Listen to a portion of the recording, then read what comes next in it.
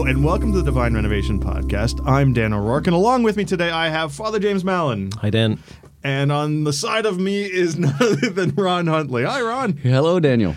All right, so today we are doing part 2 of the top 10 easy steps to kill alpha, or how to kill alpha in 10 easy steps. And so let's just briefly mention, why are we talking about how to kill alpha in 10 easy steps? Well, quickly, of course, if you have read Divine Renovation, alpha is all throughout the book. It's really been one of the central tool that I've used over the years, my years as a pastor, in working to renew churches, to create communities of missionary disciples. Alpha, if you do it properly, will change your culture. It'll be a discipleship process. It'll also be your leadership pipeline. It's important to get it right. And so we're going to talk about how to get it wrong. Exactly. Because that usually happens by accident and when it's too late. All right. So I've actually made a couple notes today in terms of the things I think we ought to talk about. Because, I mean, we've got this list of 10. So last week we covered a few things. We talked about the importance of not talking Catholic at Alpha, right? So that to meet people where they're at when in terms of their language and what they're bringing to it.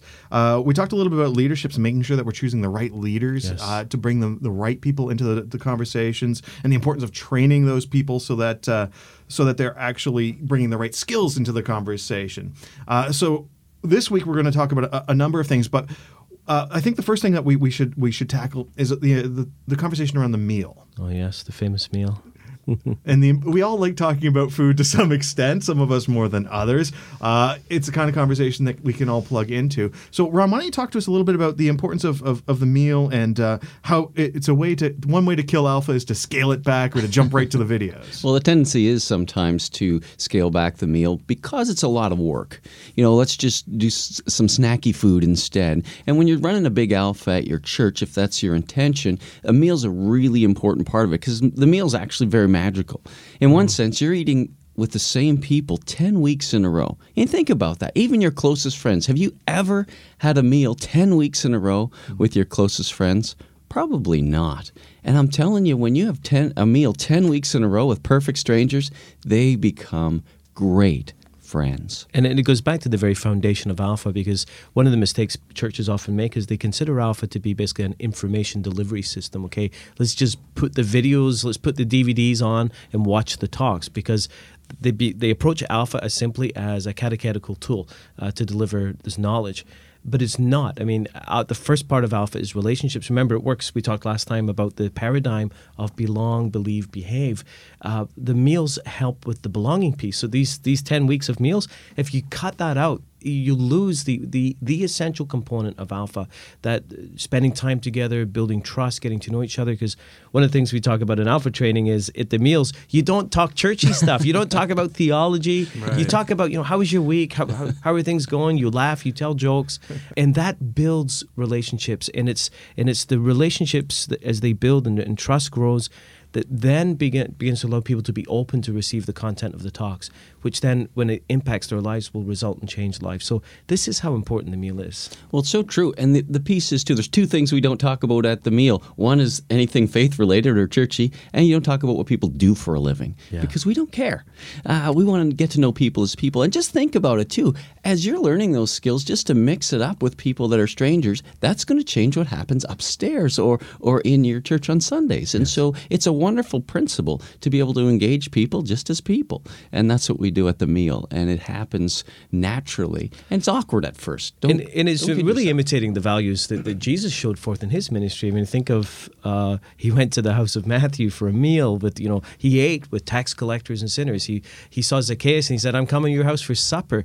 This is what Jesus did. He met people from a diversity of backgrounds, and the building of relationship with him began with sharing a meal. And I think, when we share a meal, walls come down. It's a very intimate thing. It's a very, very meaningful thing. And so it's worth the hard work. Now, there are contexts in which, because Alpha can be run in many different places, where it's going to be impossible to have a full meal. Ron, what do you've experienced that? Well, if you do it in the workplace, for example, maybe you're going to get together over a lunch hour, and so people are just going to brown bag their lunch. You can bring in pizza or something like that. You can do that, but it just might not be practical, and so you might just be bringing your lunch, having 10 minutes of mowing your food down before you get into the video and then into the small group discussion, because you have to make the most of your time. And so certainly contextualize it. And we've got a team who do Alpha in the local prison. I'm actually going next week to drop in.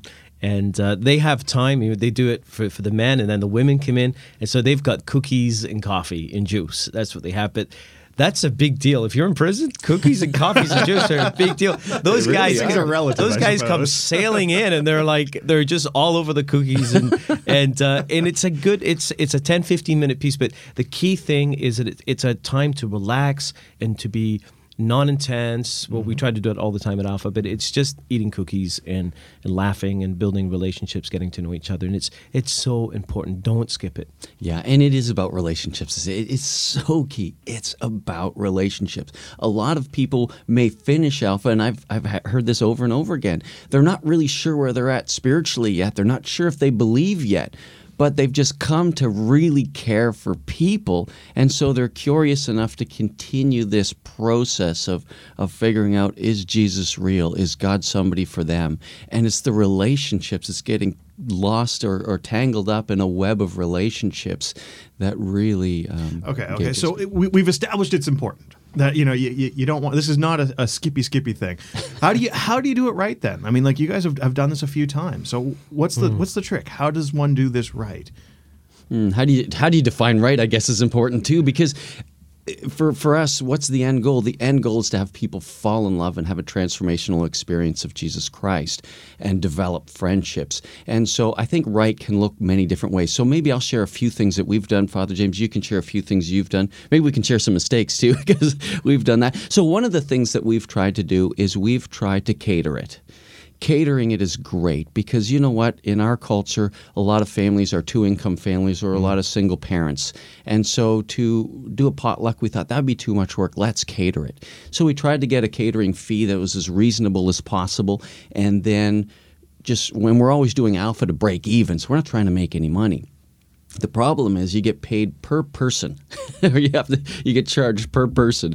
And so you say, okay, We're definitely getting 60 people tonight, and 40 show up, and you have to pay 20 meals, and the money has to come from somewhere. So you know what? We still always broke even, because we're able to go to people and say, hey, listen, we're a little bit behind. If you can help out, please donate. And people have always donated. So we've always broke even, but it caused a lot of stress for the leadership team in terms of trying to figure out the numbers. And I have to say, I was always amazed, because before I worked with Ron, we both did Alpha in our own different churches. I was never brave enough to actually take that route. We always did potluck, of course. That's when everyone brought in food, and that has its own challenges, because people are coming home from work, and it can be stressful. We would basically have 2 tables, each course prepare the food and come in, and sometimes there was tons of food, and other times we were really short. But that's the nature of calling potluck, out for pizza at the last second. Ron really pushed me on this, and I was amazed. I mean, the first couple of years we did Alpha here at St. Benedict, I mean, the total budget, when at the end of the year you look at it and you think, oh my goodness, and then you look and see that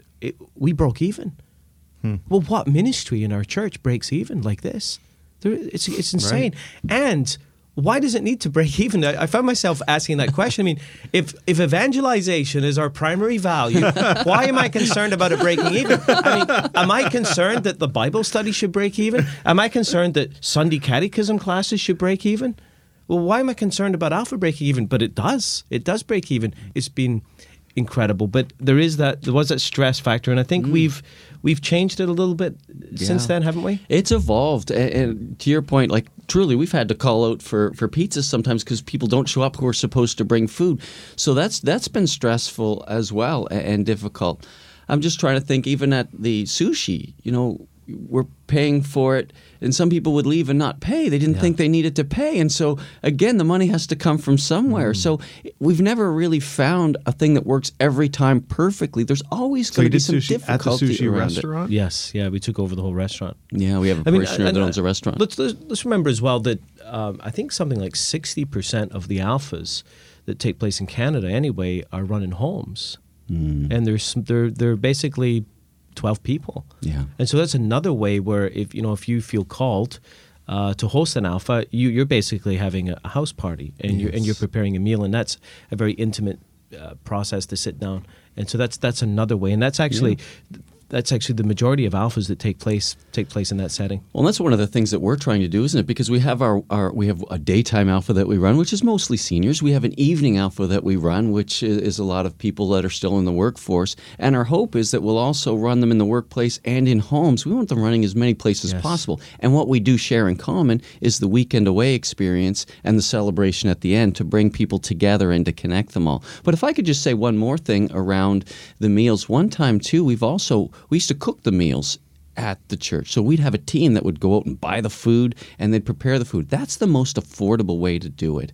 And so if you have a team that can be that dedicated, now everybody eats the same thing that night at the meal, but no different than catering it. But that works really well too, and it's really affordable. You can usually feed people for about $3.50 per person. Geez, I can't do that at my home.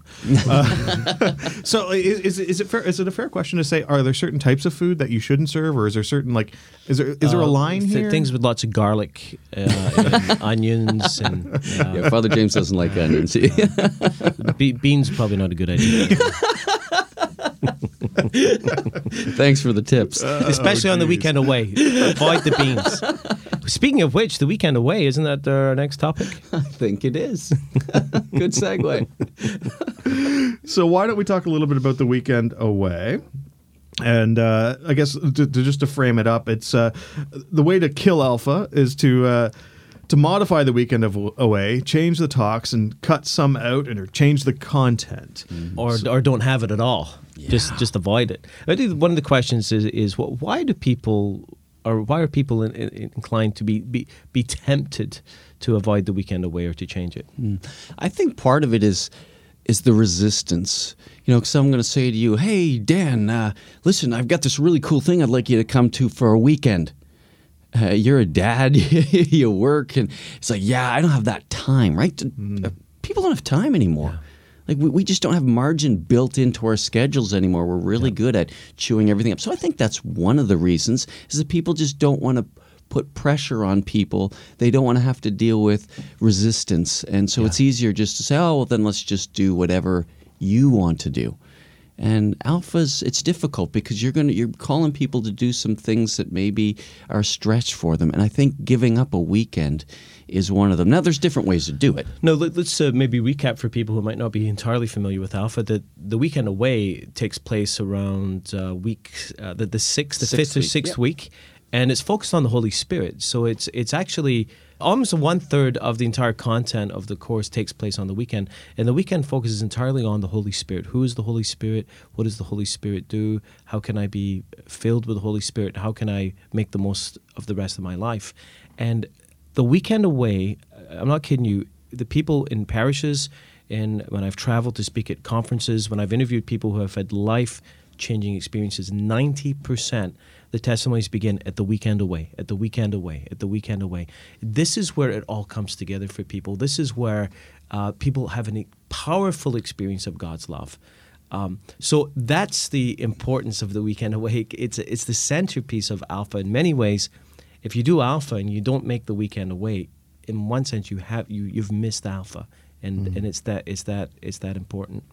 It's true. And it's really difficult because when you're planning a weekend, and we try to keep statistics about how many people actually make the weekend. And I'm always excited when I'm involved with the table and everybody can make the weekend. I always get really excited about that. And unfortunately, I take a lot of pride in that. I remember the last time we did Alpha, I think 2 people from my table were able to come and other tables were like full. I was so disappointed, so heartbreaking. And it's one of the things about Alpha that makes it so hard. You put all this work in and sometimes you get great results and other times you put just as much work in and people just for whatever reason are peeling off or not committing to the weekend, and it's just... It reminds me of something that Nicky Gumbel used to say, that Alpha is the most... a rewarding thing he's ever done, and it's the most disappointing thing as well, because you see both things. It's a difficult one. In past parishes, again until I worked with Ron, I kind of took the safe way out, and we offered a day away. Well, actually, it wasn't a day away; it was a day in the parish hall.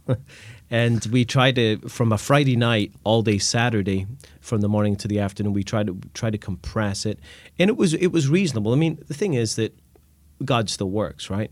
But I have to say, when I teamed up with Ron really pushed me to do it right, to do it according to the full recipe, and I was reluctant. And I went along with it, and he was right. He was absolutely right. Again, it's about creating that space. And when people physically go away, and they take that extra, and they actually sleep over a night, and it's more relaxed. The schedule isn't as compressed. It's much more transformative for people. So one of the things that we said that you shouldn't do is change the schedule or change the content much. Is it pretty regimented? Is it like, what does that look like, the way it's been sketched? Well, when I point that out, I think part of it has to do with the fact that it focuses also on the gifts of the Holy Spirit. Not everybody's comfortable with that. I don't know, I know as Catholics, sometimes we're not as comfortable with the expressions of the gifts of the Holy Spirit, and we can tend to go, oh, I like everything else, but can we avoid that? Yes. Because it might not be your experience of your faith, because you don't really experience that at Mass. And if your experience of your Catholic faith is just Mass and or Sunday school, you're probably not particularly experienced and comfortable with the gifts of the Holy Spirit. I mean, that is the centerpiece. I mean, there's teaching, there's wonderful catechesis and theology about the person of the Holy Spirit and what the Holy Spirit does. But the centerpiece really is leading people into an encounter and really opening their hearts to an experience of God's love. And this is something I talk about in the book. It's one of the values, one of the 10 values that will lead to a church being healthy, and that is experiencing the power of the Holy Spirit. See, often in our churches, we've reduced the Holy Spirit to an abstraction, to a concept. I mean, we may have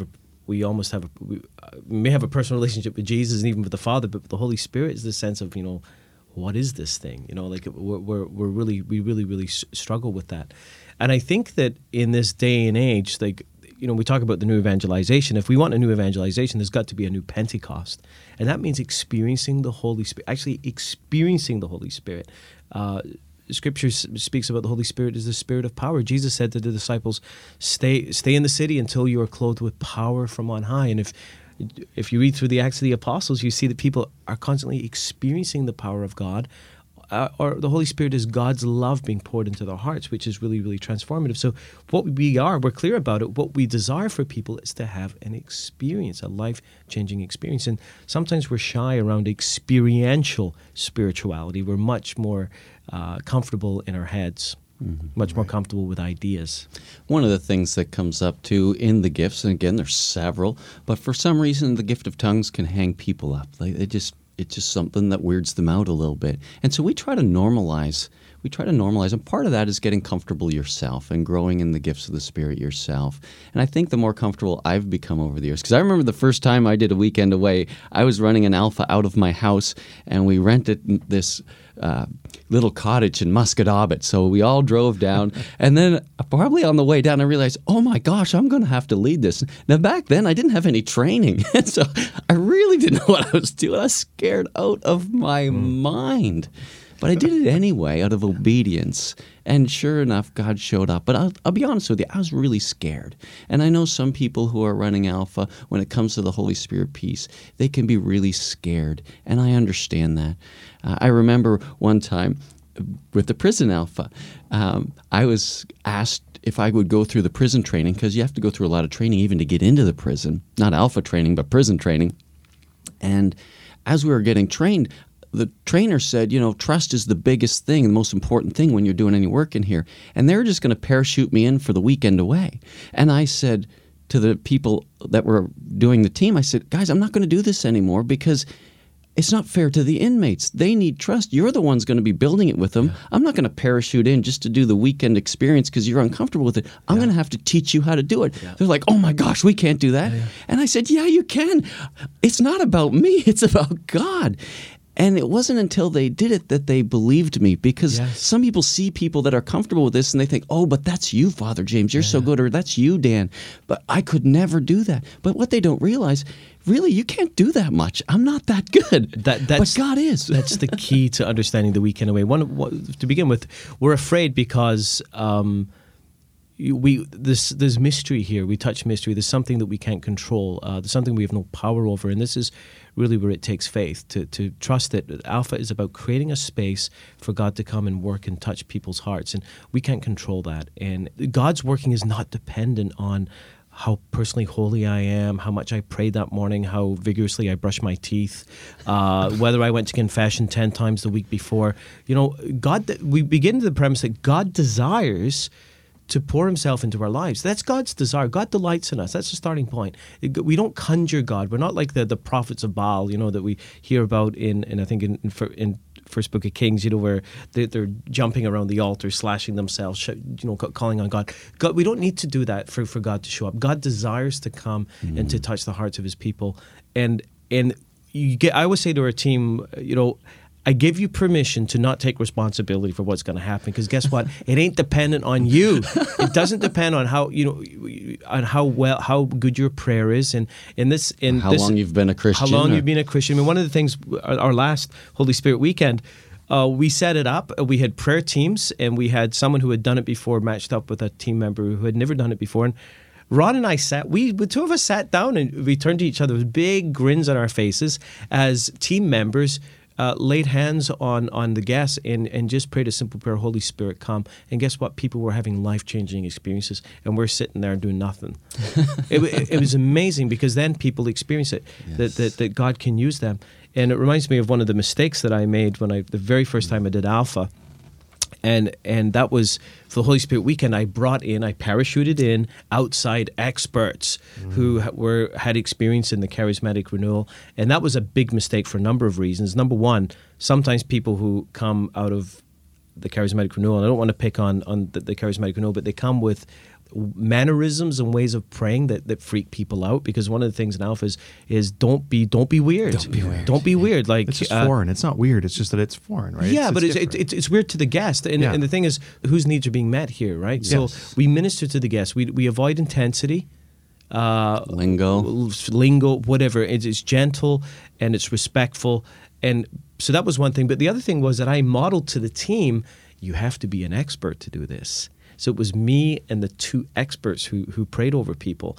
And that took us years to undo, that perception that you've got to be an expert to do this, because the key in Alpha is that the way we do everything, we model values and we teach. We don't even realize we're teaching, but what we were saying, we might as well have been yelling it through a bullhorn, is that you can't do this, only we can do this.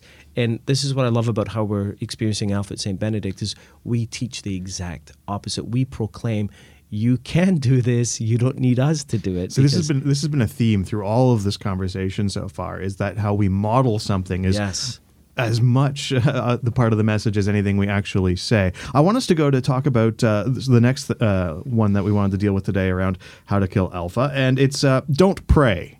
Don't pray. Go on your own steam and willpower instead. We're funny creatures. We're prideful creatures even when we don't know we are. And sometimes when we're starting something new, we know how badly we need God, and so we'll lean right into Him. But once we've done it a couple times, our confidence gets up. It's like, don't worry, I got this one. I got it covered. Go help somebody else. Well, I think theologically we can recognize, oh yes, prayer is the foundation of everything. We can't do anything without prayer. But then in practice, we can say something different. So I think it's about being really, really intentional at many different levels. To begin with, we here at St. Benedict, we utilize many of the existing prayer ministries. So we have a prayer tree.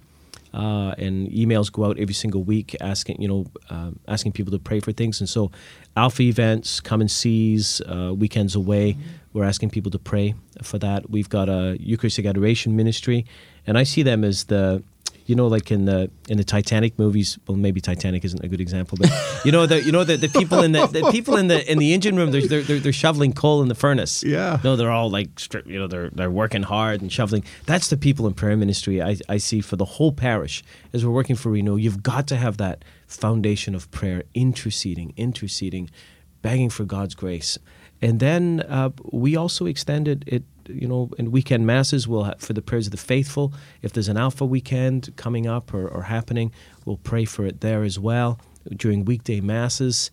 And even, I think, Ron, in the past, we've been doing different aspects of Alpha. You've had people at that moment up in the chapel praying, haven't you? That has happened. It could happen more, I have to be honest with you. But yeah, that's happened too. We get our team praying for the guests even when we're doing training, even before we know who the guests are going to be. And once they have been assigned their guests and their table, they're praying for them the entire course. That's right. And even during the evening, while they're at the table, it's the helper's role, while the facilitator is keeping conversation going, to actually be silently praying for people at the evening. So there are lots of different forms that we employ, but it's so important. There's a time of prayer before and after each evening with the team. Maybe you can say a word about that. It's a really important piece. Thanks for bringing that up, because Alpha, the training itself happens with those 3 particular sessions, but each night we train the team by having a meeting beforehand. We always say show up a half an hour before Alpha starts, and we're going to spend 15 minutes kind of just letting you know what's important to cover this particular session, and we also take some time to pray for people. And it also, again, it models what does it look like to pray. Yeah. And so then after Alpha's over, we do a debrief again after the guests have left, just saying, how did tonight go? What were the highs and lows? And again, we intercede and pray for the guests at Alpha. So again, it's a way of modeling and discipling the people on team, because hopefully half of the people on your team were just guests at the previous one. And hopefully many of them are new Christians, or still discerning whether or not they want to be a Christian. So you're modeling it every single week. So let me ask you a question, because I mean, us here, and I suspect most of the people listening are have a prayer life already. You know, we have a way that we approach God in prayer. So my question, I guess, is, given the nature of your audience, how does that prayer take place? What's the language you would use in the prayer? Is it the same as you would, in your individual prayer or your group prayer, or the prayers that we would use at Mass? What are we modeling in that prayer, and what language are we using, and are we establishing any sort of comfort, and how does that work, I guess? So are you talking the prayer with the team before Alpha Sorry, no, starts, I was talking about actually not with the team, but with the participants, like with the closing prayer and... Oh, wow, that's good. That's an interesting assumption. Because actually, at Alpha, when we start off, once the guests arrive, so what we've been talking about is the church as a whole praying for Alpha, the team praying for the guests. But in Alpha, there's a very slow progression. So when people arrive, I remember the first couple of times we did Alpha and we would have the meal, and I remember parishioners come saying, Father James, we didn't say grace. It was like, yes, that's right, we didn't say grace, because we didn't say grace because of the sake of, those 3 people over there are actually atheists. And that guy over there is an agnostic, and we're not going to make people say grace. And so we intentionally don't pray. There's a bit of singing in the first week, but we keep it very generic, thanking God for creation. We don't invite guests to sing in the first week, thank you, Lord Jesus, you are my Savior, come into my life, come into my heart. It's because that's prayer, and we don't invite people to pray something they can't pray. But eventually, when you cover the week on prayer, why and how should I pray, then you introduce prayer to the group as a whole. And we actually invite people in their small groups to pray, and it's very, very interesting, because we always say, again, that notion of modeling something. Be careful what you model.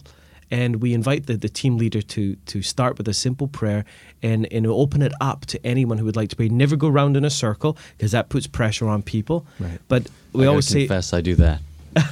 For the prayer night, just to get them to start. But I know what you mean, because you don't go around the circle. I don't go around the circle when it comes to the discussion topics. But to model the prayer, but with the prayer night, you're probably about 5 weeks in. There's trust built up. It's not the same as the first week. Here's a temptation. This happens in church life all the time, and we need to be conscious of it. People who are in leadership positions will say a prayer, right? And they'll pray this beautiful, eloquent, theologically literate, rich prayer filled with biblical allusions and scriptural language and theological references, and it's articulate and compelling, and it's beautiful. And 99% of the people hearing that prayer think, wow, I could never do that. I could never do that. And any time we minister in any way, and people's reaction is, I could never do that, I believe we've bought in what I call in the book into a clerical model of ministry, because that is not a way of ministering that is equipping those who hear. What we say to people in Alpha, when you as a leader, when you pray for the first time, you say this: thank you, God, for the weather. Amen. And everyone in the group goes, what? That was ridiculous. I could do better than that. That's exactly what we're looking for, is to evoke in the people, I could do that. In fact, I could do better than that. And that is opening the door for people to take a step and grow. One of the things that can happen sometimes as a team, because as Father James mentioned, actually, if you're a guest on Alpha, you don't see prayer at all until the theme comes up with the video or the talk. And as people, and this is tricky if you have people come back on team a couple of times, because again, you're working them through this leadership pipeline sometimes. They come back as a helper, maybe as a co-host, and then maybe as a facilitator. Maybe, if they're invited. But the more they come to Alpha, the more comfortable they get with the process. And that is dangerous. We don't want people to get too comfortable with it. We want them to stick to the basics. So what can happen on the second night? Father James is at my table, and he's not a priest, and he just had this really difficult day because he lost his job. It might be a tendency for team members who are getting more comfortable with prayer to say, can I pray with you in week 2? And I'll say to people, don't do that. You'll weird them out. Yep. Wait, trust the process. That's right. And it really is hard once you understand how easy it is to minister in the Holy Spirit and pray for people not to do it. And so it's a slow build. And after you've cracked open prayer, then it's appropriate and reasonable to say, hey, you know what? I could pray with you right now if you like. So I want to go to our next topic, which will be the last one for this conversation, and it's be intense. Skip the fun icebreakers, get right to the meat of things. Don't laugh or smile too much. Be very serious and religiously intense. We talked a little bit about that last time, didn't Yes. we, in terms about using our Christian language or our Catholic language and assuming that everybody wants to be like us. In fact, I think we could probably assume the complete opposite. People don't want to be anything like that if they're outside the church. And so it's so important to leave that intensity at home. And that's why we don't talk about religious things over dinner. We just want to laugh and carry on and talk about how the Toronto Maple Leafs will never win a Stanley Cup and the Montreal Canadiens just barely missed out this year. Right, Dan? I think too, it's like what Pope Francis said in Evangelii Gaudium, that evangelizers shouldn't come from church looking like they've just come from a funeral. Or someone once said, if Jesus is in your heart, please notify your face. Like, where is the joy? And we want to show that, Jesus said, I came that they may have life and have it to the full. Like, I want my joy to be in you and your joy to be complete. Like, joy is so foundational to the Christian life. And that's what we want to show. We want to expose the lie. It goes back to, 19th century philosophers that says that God is our enemy. God is the enemy of joy. God is the enemy of human fulfillment. God is the enemy of human freedom. In fact, it's the opposite. We want to prove, I'm on a preach here.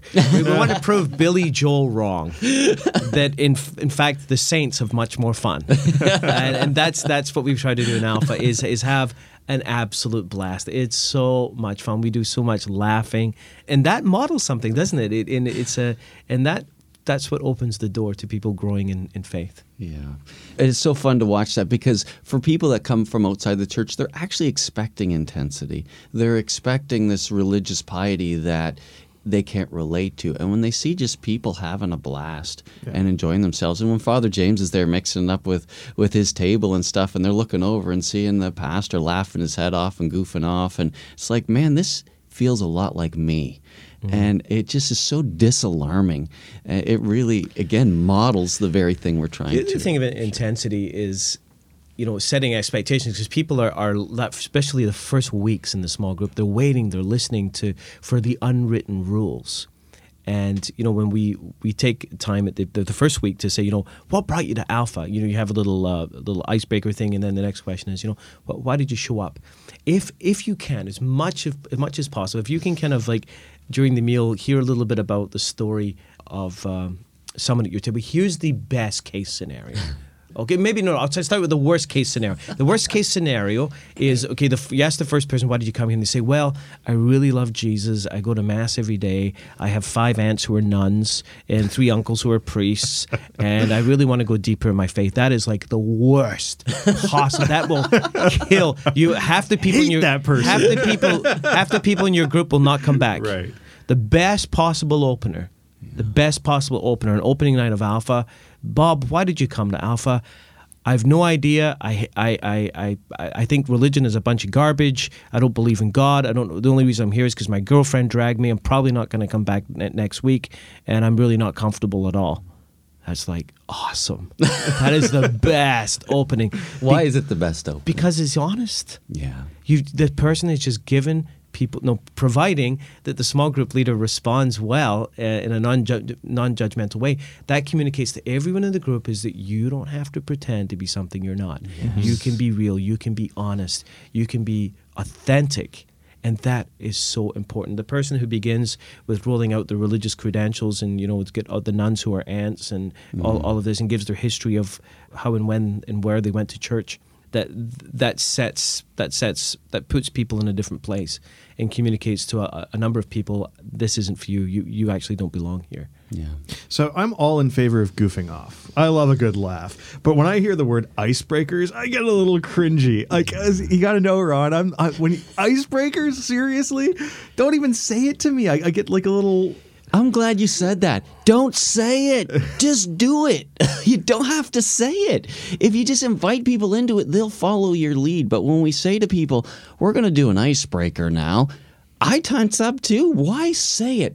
Why not just go into it and say, hey, listen, I've got a cool question for you. Have you ever seen, what's the best movie you've seen lately? And did you tell anybody about it? Just do it, and people will engage in it. But if you announce it, you're right. People tense up, and it's not good leadership. Just do it. Totally. I have visions of like day camp when I was a kid, right? We're going to do an icebreaker and learn each other's names. Oh, God. You're going to introduce that person. No. Can I get back to one thing, Dan? Because I don't want to, it's just a warning, because it's this 10 easy ways to kill alpha and 10 easy steps, is that when people...